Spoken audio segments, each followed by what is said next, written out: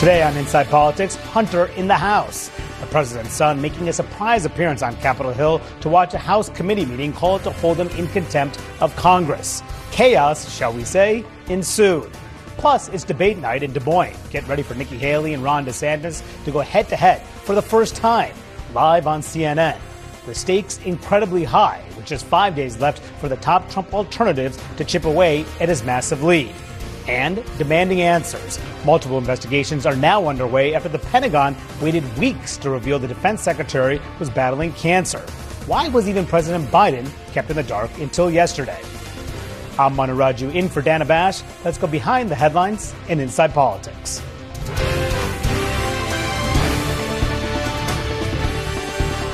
First up, Capitol Hill meets reality TV. A wild scene unfolded today as House Republicans were starting to move towards punishing Hunter Biden for refusing to sit for a closed-door deposition when the president's son showed up. Hunter Biden has been asking to testify in public, but today he was silent, instead just watching as Republicans grew angrier and angrier. Who bribed Hunter Biden to be here today? That's my first question. Second question, you are the epitome of white privilege, coming into the Oversight Committee, spitting in our face, ignoring a congressional subpoena to be deposed. What are you afraid of? You have no balls to come up here and... Mr. Chairman, point of inquiry. Mr. Chairman, if the ladies recognize. If the gentlelady wants to hear from Hunter Biden, we can hear from him right now, Mr. Chairman. Let's take a vote and hear from Hunter Biden. What are you afraid of? Hold on. Order. Are women allowed to speak in here or no? Are women allowed to speak in here or no? Could you keep interrupting me? I'll interrupt the chairman. I don't know that he's a lady. I think that that Hunter Biden should be arrested right here, right now, and go straight to jail. Our nation is founded on the rule of law. Come on. And the premise that the law applies equally to everyone, no matter what your last Point of order, Mr. Chairman. CNN's Melanie Zanona is on Capitol Hill. Well, Melanie, you were in the middle of all that chaos. Take us through that moment. Yeah, I was definitely trying to channel my inner Manu amid all the chaos and the cameras going on. But look, this was already going to be a very contentious moment here on Capitol Hill. There are two committees, both House Oversight and House Judiciary, who are poised to recommend today that the president's son be held in contempt of Congress for refusing to comply with a closed-door deposition. But Hunter's surprise appearance really injected even more drama and more political theatrics into the already unprecedented situation. We started hearing, minutes before really the hearing, that Hunter Biden might be showing up. Our colleague Annie Greer that confirmed that reporting. He showed up, he sat in the audience and listened for about 20 minutes, and then he exited. But before he left the building, his lawyer did make a brief statement about why he was here today. Let's listen. The Republican chairs today then are commandeering an unprecedented resolution to hold someone in contempt who has offered to publicly answer all their proper questions. The question there is, what are they afraid of? So the point that Hunter Biden was trying to make today and has been making in the lead up to this moment is that he is willing to publicly testify under oath, and that if Republicans really wanted to hear from him, he could. But Republicans have really pushed back. They say this is not how this works. He doesn't get to dictate the terms of his appearance, although we should note that there were several Republicans who in the last session of Congress refused to apply with a congressional subpoena with the January 6th Select Committee. Now, ultimately, it is going to be up to the DOJ to determine whether to prosecute Hunter Biden over this. That's assuming that this resolution passes the full House, which we're hearing could happen as soon as next week. But Manu, just a remarkable showdown here on Capitol Hill today between congressional Republicans and the president's son as Republicans continue to try to pursue an impeachment inquiry into President Biden. Circus on Capitol Hill. Go figure. Melanie Zanona in the middle of all of it. Thank you for that. And now I want to bring in my roundtable of great reporters this afternoon. CNN's Casey Hunt, Laura Barone Lopez of the PBS NewsHour, and the Atlanta Journal-Constitution's Tia Mitchell. All right. What a morning. What a now afternoon. But what a morning it was. Yep.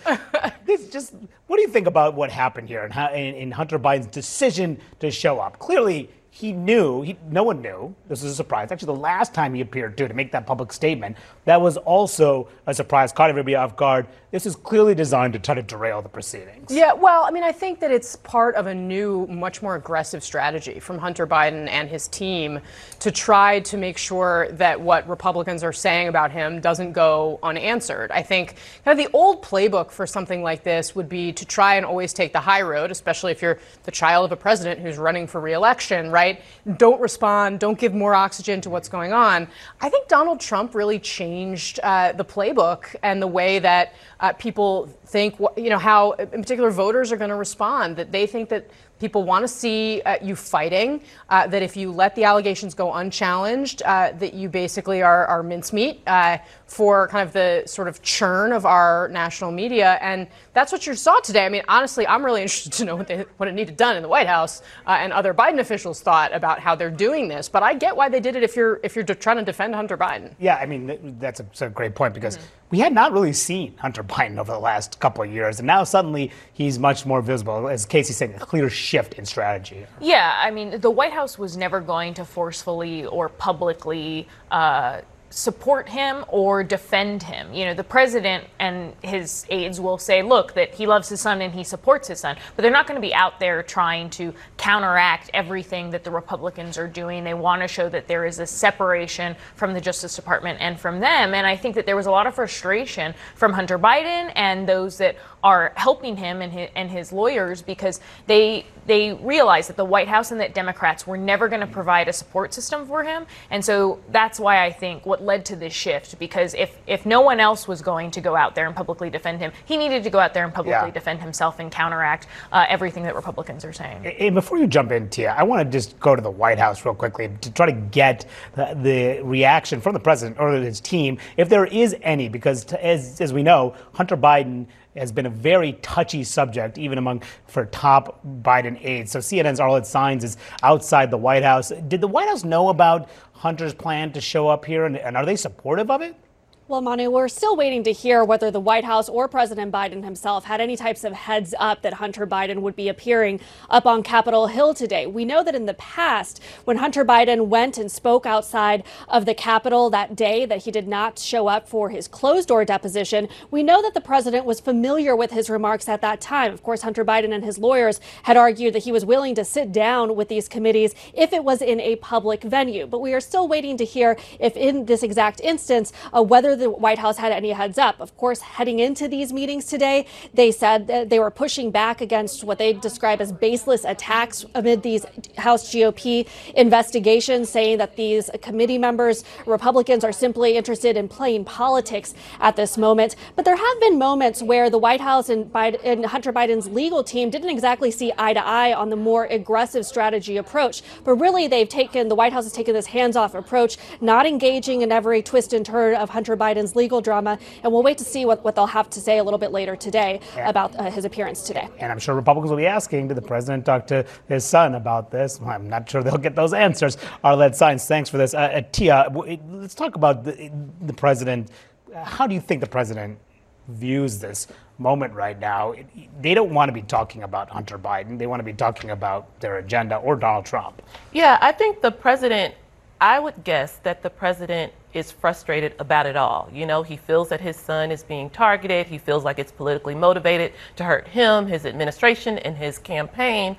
But I think that the president is kind of old school, so he probably isn't great on the spectacle. But to Casey's point, the spectacle is out of the Donald Trump playbook, crafting the narrative in a way that speaks to regular people and not people inside the Beltway who care about the decorum and the tradition and history. That's what this is all about, because Hunter Biden and his team are saying, we're not worried, maybe not even worried about the White House, definitely not worried about Congress, but for the people watching at home who can say, well, he showed up. Why would that be a problem? And that's a good way to just remind folks what the dispute is about. Remember, Hunter Biden has agreed to come testify publicly, but Republicans want him privately first. They say, yeah, public can happen down the line, but we want a deposition to happen first. Hunter Biden's team said they would cherry pick, that distort that closed-door testimony. That's what they're saying, why he would not show up to that deposition, why he defied the subpoena. This played out in the hearing today. There was a back and forth between a Democratic congressman and the chairman of the committee.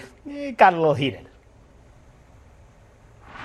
After the deposition, Mr. Biden can come in front of a public hearing. Mr. Chairman, I don't want to play the video, but that is not what you said on television multiple times.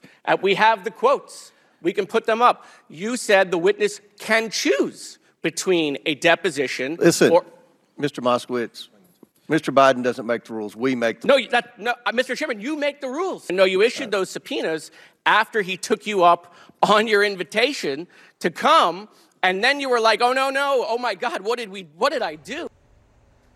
Look, I mean, the thing about these investigations, though, the Republicans would say, this is how typically what happens. You have deposed the witness behind closed doors, then you have him publicly. But of course, this is different because this is the president's son. Right. And I mean, look, they're not the first ones to be concerned about private testimony. I mean, why are they concerned about it? They're concerned that selective portions of it will be leaked and that the public will not have access to the whole. But that happens story. all the time, too. But yes, it is a tale as old as Congress, or at least our modern investigations. I mean, I think that the very simple thing here, and Moskowitz was a pretty, he was very prosecutorial in how he went after Comer at the top of this hearing. He also, put into the record all of the times that Republican members of Congress, Scott Perry, even Kevin McCarthy, Jim Jordan, defied subpoenas in the wake of the January 6th attacks on the Capitol. And I do think kind of what we were getting at before you played that soundbite really is the top line here. For the average voter, what are they trying to cut through with? They're just trying to say simply, well, they asked for him to show up. He showed up. They didn't want to talk to him. Sure. Right? And the question is, how do voters respond? This is just a poll showing where things are right now on whether the Republic supports an impeachment inquiry into President Biden, because after all,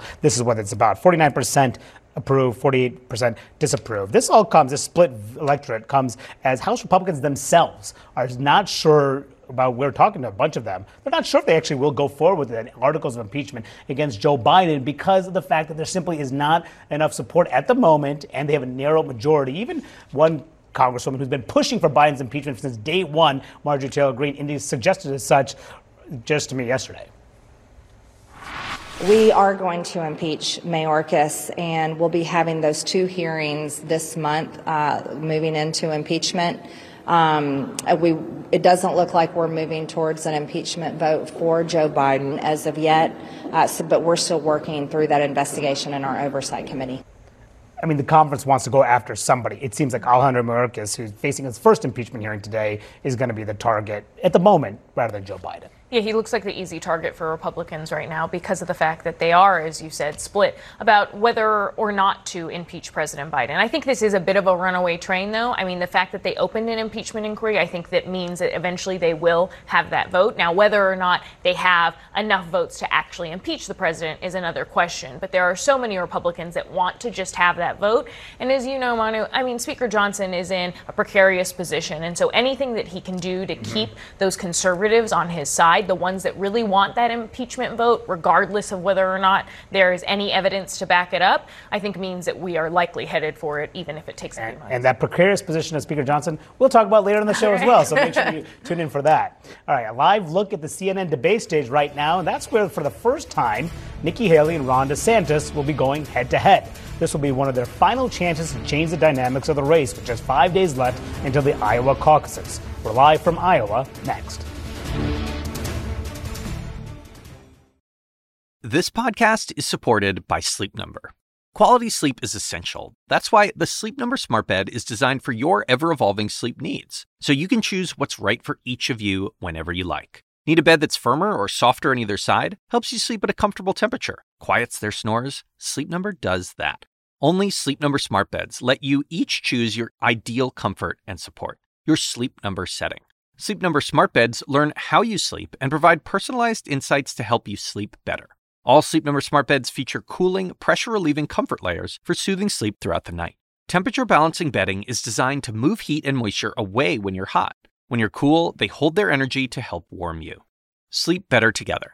J.D. Power ranks Sleep Number #1 in customer satisfaction with mattresses purchased in-store. And now, save 50% on Sleep Number limited edition smart beds for a limited time. For J.D. Power 2023 award information, visit jdpower.com/awards. Only at Sleep Number stores or sleepnumber.com. The Assignment with me, Audie Cornish. So there have been arrests, suspensions, disciplinary hearings. They're shutting down graduation events. At this moment, the part of the protests that are admirable are young people calling attention to atrocities. Michael Roth is the president of Wesleyan University. I would like to make a space for them to do that, as long as that space doesn't prevent other people from pursuing their education. Listen to The Assignment with me, Audie Cornish, on your favorite podcast app. Tonight, the final face-off before the Iowa caucuses right here on CNN. With 5 days until the caucuses, it's a critical night for both Nikki Haley and Ron DeSantis, perhaps their final chance to reach those crucial undecided voters. Donald Trump, the dominant frontrunner, will not be there. Yet again, he's skipping a primary debate, which so far has not hurt him, especially not in Iowa. CNN's Jeff Zeleny is in Des Moines. Jeff, there is still a lot on the line tonight between these two candidates. Oh, Manu, there's so much on the line tonight and in the next coming days, because both candidates are hoping to amplify the arguments they make on stage tonight. But for the Florida governor, there is no doubt that Iowa is where he needs to revive his campaign. And they've really been working at it for more than a year through organization, through a ground effort. But he knows that he needs to slow the rise of Nikki Haley, not only here in Iowa, but also in New Hampshire, of course. So that is what he is planning on doing it tonight. He's been in deep debate preparations. We're told he's going to challenge her South Carolina record when she was governor. Of course, that was a different time in the Republican Party during the era of the Tea Party. She was elected in 2010. For her part, she has done very well in these debates, but she's never been one-on-one with just a single rival. She's benefited, of course, from having Chris Christie on stage, having Vivek Ramaswamy off stage. But tonight, it is one-on-one, a chance for these Iowa voters to size up these two Trump leading alternatives, of course, with the overall goal of one of them going head-to-head with Donald Trump. And Jeff, Ron DeSantis' super PAC is out with a new ad today targeting Nikki Haley's comments about New Hampshire, quote, correcting Iowa's results. How do Iowans react to Haley's comments? Look, it's been a bit of a mixed bag. There's been a long-running history of sort of some competition between Iowa and New Hampshire. The first-in-the-nation caucus is here. The first-in-the-nation primaries in New Hampshire. But Nikki Haley sort of stepped in it a bit a couple weeks ago when she said the New Hampshire result can correct the Iowa result. Well, the DeSantis super PAC is making sure Iowans know about that.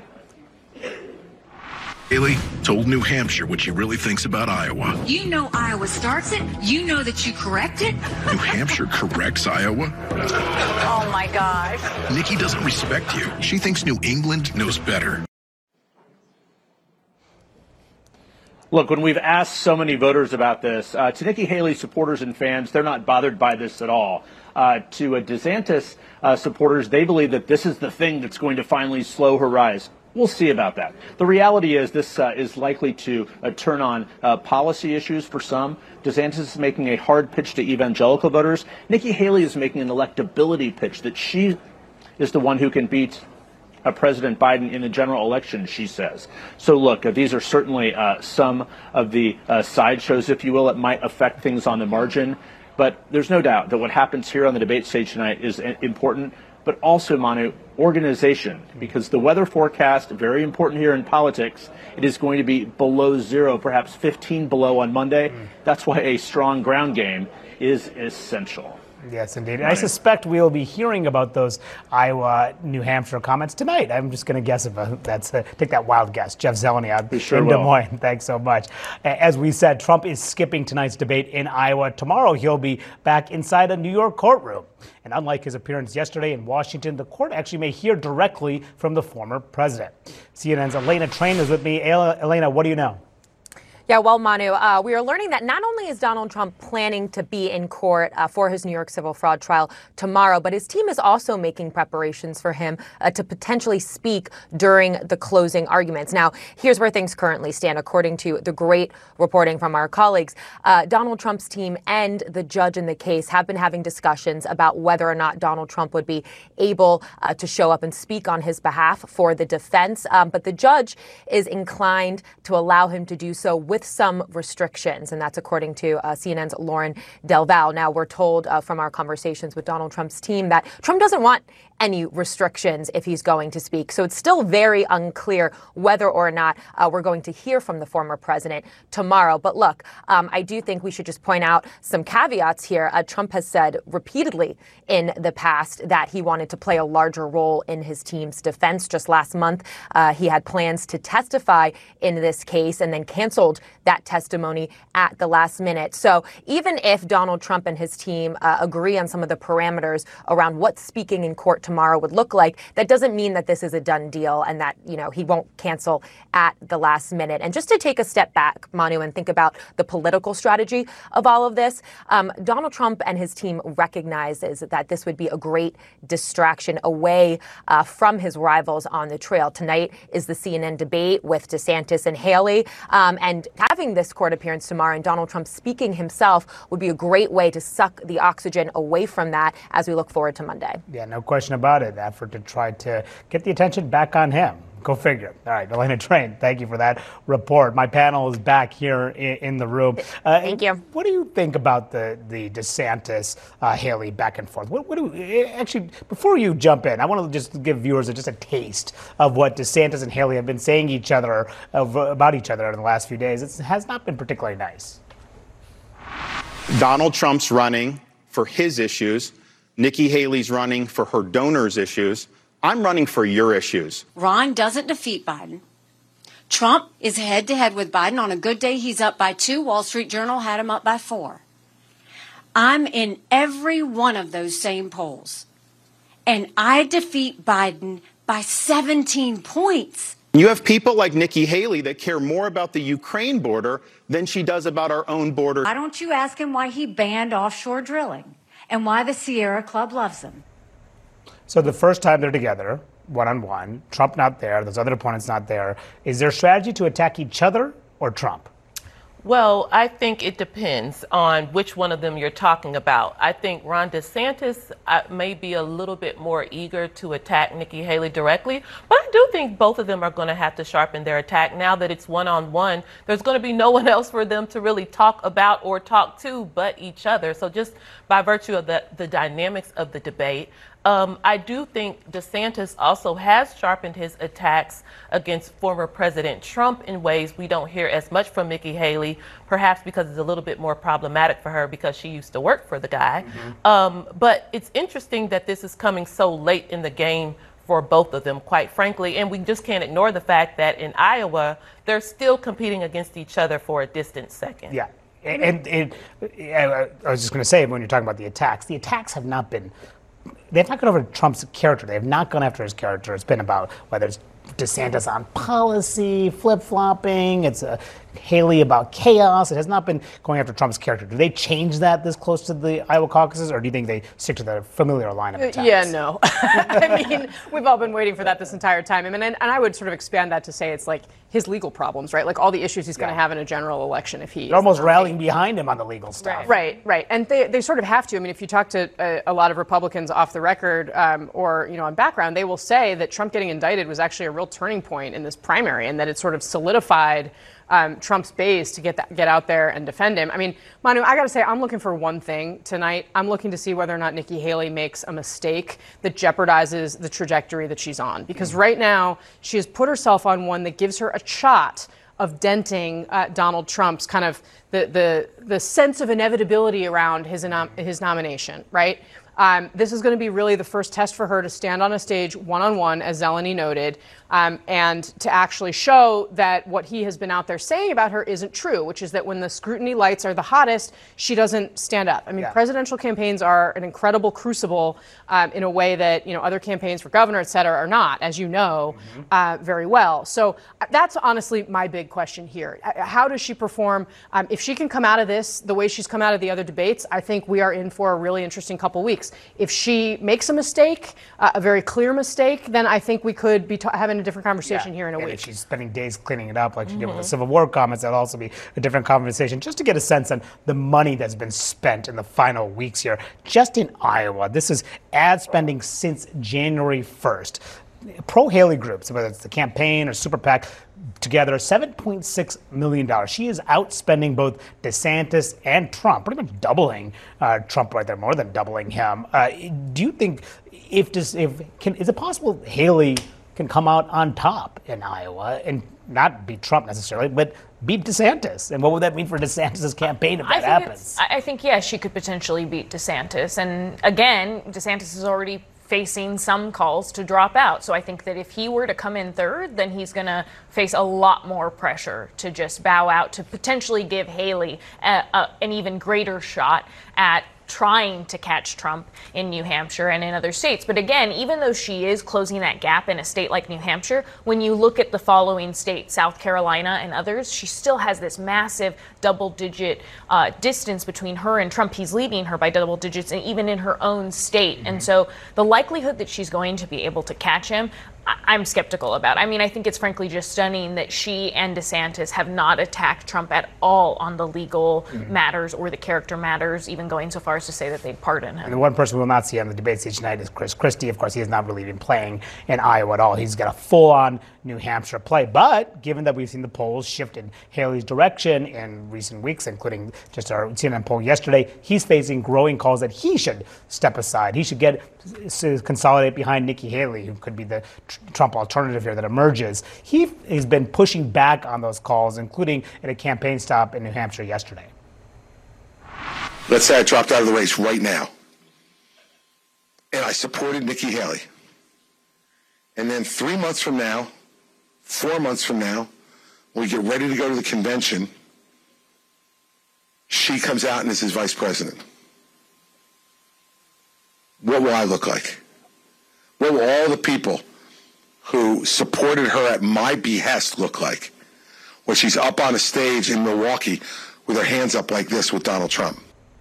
Does this idea that she has not ruled out being a VP for Trump have any impact among those moderate New Hampshire voters who are getting behind her campaign? I mean, I do think it has impact on those who want a clean break from Donald Trump. Now, again, when you're speaking to a Republican primary electorate, I don't know if we know that there's a huge chunk of Republicans who don't necessarily feel that way, and they might even be more comfortable with Nikki Haley on the ticket, thinking that she can help, bring some gravitas and some seriousness to a Trump White House, quite frankly. But I think Chris Christie is making a point that if you're truly anti-Trump, you're truly never Trump, you're truly let's move on, then if you're willing to pardon him or serve on a ticket with him, you don't really qualify for that. And he's saying he can't support her for that reason. I do think he's making a valid point, because at the end of the day, Nikki Haley has indicated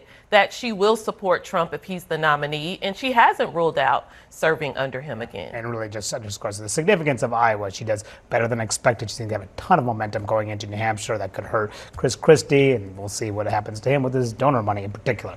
Okay, coming up for us, hardline Republicans are turning on Speaker Mike Johnson. Will he face the same fate as Kevin McCarthy? I'll talk to a top member of the Freedom Caucus next. A dramatic display in a Congress already marred by chaos. Hunter Biden crashing a House committee hearing for holding him in contempt of Congress. This is absurd and inappropriate. I intend to give my statement. I don't intend to have anybody interrupted. I'm not going to interrupt your statements. I think you should have decorum and courtesy and don't act like a bunch of Nimrod. Okay, this coming as Congress is once again staring down a shutdown deadline, and conservatives are once again angry with the deal cut by their leader. Joining me now is South Carolina Congressman Ralph Norman. He's a member of the Freedom Caucus. Congressman Norman, thank you so much for joining me this afternoon. You've been in favor of moving forward on impeachment proceedings with this president, but there simply is running out of time. Where the congressional calendar is closing, you have a very narrow majority. Are you concerned that time may be running out for actually moving ahead with articles of impeachment for Joe Biden?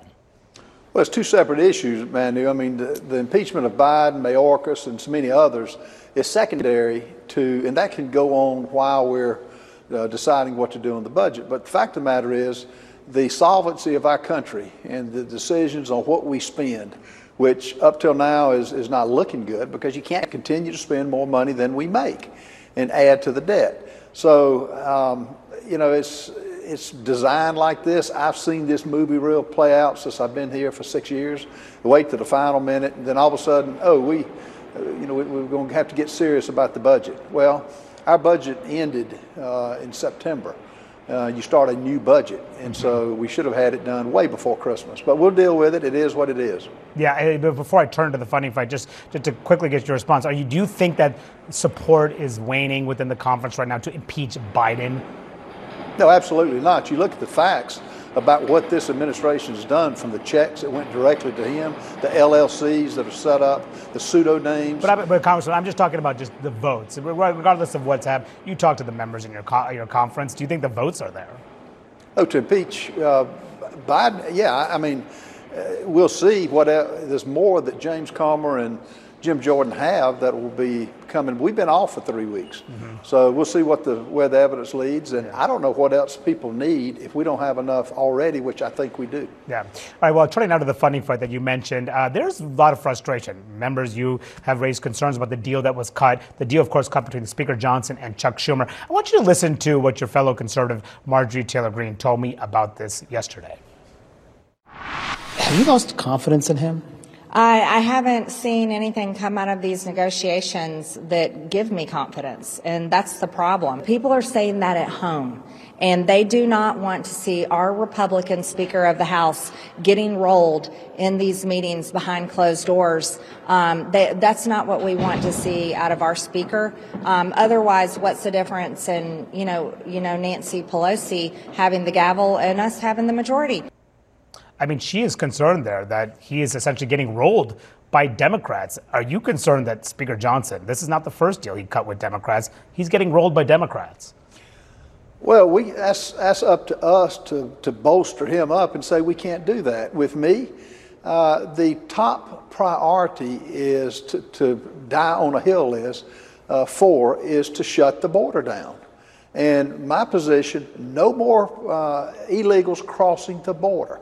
Put that as a prerequisite to any funding. Why fund a government that's working against the people of this country? And we've got a national security threat with the 8, 10, however many million people that are in this country. It's time to stop. That's the hill to die on. I'm tired of saying we're going to deal with it next week. This administration is letting all the illegals in for power to get votes. And I'm simply tired of it. And the Speaker has not said if you will actually include those immigration provisions in this bill to keep the government open, maybe even a short-term bill. He actually may go down that route of a short-term bill. If the Speaker does not include that rider to deal with the border on the to keep the government open, if that's not included, how frustrated would you be if that decision is made? One, it's not going to get my vote. Two, I'm worried about this country. I'm worried about what's happening to it. We're losing our republic with letting illegals in that are threatening every American. But is it worth shutting down the government over that? I'm not funding the government unless they agree in firm metrics to shut the border down. No more illegals. It's that simple, Manu. No more illegals. Do whatever what we have to do. And if you don't do that, no more funding for anything until we get the border shut down. Now, a lot of the things are still in effect even during a shutdown. Yeah. The Social Security, Medicaid, Medicare, and others. But this is a national security threat. The time has changed. All right. Well, Congressman, I just want to ask you real quickly about Nikki Haley here in this race. You're supporting her. She's from South Carolina, of course. You are as well. Do you think that if she does not win South Carolina, she can continue in this race? Nikki's going to be in this race. Look, she started out in February of last year. Nobody knew her. The reason she's gone up in the polls, she has got authenticity. People like what they see. And the top issue, who can beat Joe Biden by the biggest margin? Nikki Haley. She's the only candidate that can do it. Yeah, the question is how long can she stay in the race? All right, Congressman Norman, thank you so much for joining me and sharing your perspective. Appreciate it. My pleasure. Coming up, the district attorney spearheading Trump's Georgia election case was just subpoenaed. We'll bring you the details right after the break. Hacks is coming back, and so is the official Hacks podcast. With us, your hosts. I'm Paul W. Downs. I'm Jen Statsky. And I'm Lucia Aniello. We're the creators and showrunners. Each week on the podcast, we'll break down the new episodes. We'll also have special guests, cast and crew from the show like Hannah Einbinder and Jean Smart. Hacks Season 3 is available to stream now on Max. Be sure to listen wherever you get your podcasts or listen directly on Max. Just in, new reporting on the woman spearheading the election subversion case against former President Trump in Georgia. Fulton County District Attorney Fani Willis has been subpoenaed to appear as a witness in her lead prosecutor's divorce proceedings. The development raises questions ahead of the sprawling racketeering case. CNN's Zach Cohen joins us live now. Zach, what are you learning? Yeah, Manu, we've obtained a court document that does show Fani Willis has received a subpoena to appear as a witness in the divorce proceedings of one of her top prosecutors. But this could be a potential optics problem here because she's also been accused of having an improper relationship with this same prosecutor by one of the co-defendants in the Georgia election subversion case. The subpoena coming on the same day as these allegations were raised in a separate court filing in the Trump case by one of Trump's co-defendants. And they accused Fani Willis and this prosecutor of not only having an improper romantic relationship, but the DA of financially benefiting from that relationship, going on vacations based on the prosecutor's salary. Now, we should note that there is no direct evidence in this court filing of anything improper, of anything that would potentially derail the case itself. But as you said, it does raise questions that, and at the very least, an optics problem for the district attorney, who's really been a target of not only political attacks, but personal threats, violent threats throughout her time overseeing this case. Trump and his allies predictably have already jumped on these allegations despite the lack of evidence that's been presented so far. Trump weighed in himself yesterday attacking Fani Willis directly. So, more fuel to the fire, more criticism as Trump is trying to throw really anything he can at the wall to sort of undermine and erode trust in these investigations. As you know, this is only one of several ongoing criminal investigations into Trump. And we've seen a similar strategy from him before, but this one does raise some questions for the district attorney, and the prosecutor's office says that they'll respond in court filings. We've yet to hear any sort of pushback real on the record from the DA's office, though, so far. And yet another twist. All right, we'll keep monitoring it. Thanks for that, Zach Cohen. Coming up, if you think there's been an icy reception between candidates on the trail, just wait until Monday. That's when record-breaking cold temperatures will really freeze out the competition.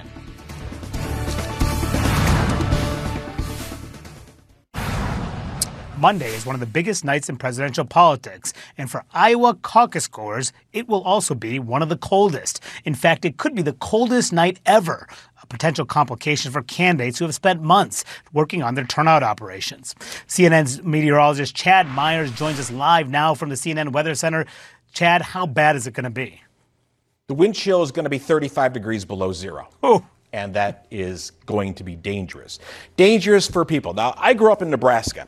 And I will tell you that at 35 degrees below zero, farmers, ranchers, they have bigger things to worry about, like keeping animals watered, like keeping them warm, keeping them alive, than spending a few hours at a courthouse. Trust me on this, there will be a lack of people from the rural areas that actually get there because they have other things to do. Now, this is going to be the coldest on record for a very long time. Back in 2004, it was somewhere in the middle teens. But this is a cold air outbreak. The jet stream all the way down to Texas. They're even talking about big freezes down in Houston. But right here in the center part of the country, the breadbasket here, into parts of Iowa, Des Moines will be 36 degrees below zero at voting time. There may even be warnings out there from the National Weather Service that says if you don't have pressing business or an emergency business, don't travel. So what are they going to do about that? If you get to 30, 40 degrees below zero, there will be wind chill warnings here across Iowa. It's all part of the next system that's coming down, and we'll even get some snow in the next couple of days. So not only will there be wind, 20 miles per hour, not only will there be cold, there'll be snow blowing around across these, especially east-west roads. If you think about Iowa, Nebraska, and most of the Corn Belt, all of the roads go north, south, east, west. Not like here in Atlanta where you have no idea where the road's going to go and it's going to change names by the time it gets there. So anywhere that's an east-west road with a cold north wind, that snow could blow some of those roads shut. There's going to be another half a foot to a foot of snow across Iowa over the weekend. Now, a lot of times that won't blow around a couple of days later, but really, right now we're already in the single digits, and this is going to be the warmest day for a while. This is going to affect turnout, without a doubt. Yeah. How much, we just don't know. Yeah, unbelievable. 35 below zero. I mean, as a Midwesterner, I don't think I felt 35 below zero. I don't think many Iowans have either. Really unbelievable. We'll see what happens. Chad Myers, thank you for that. And thanks for joining Inside Politics. CNN News Central starts after this quick break. Now streaming exclusively on Max, a new CNN Flash doc about the album that has Nashville talking, Call Me Country. Beyonce and Nashville's Renaissance. Watch it at max.com/callmecountry. Max subscription required.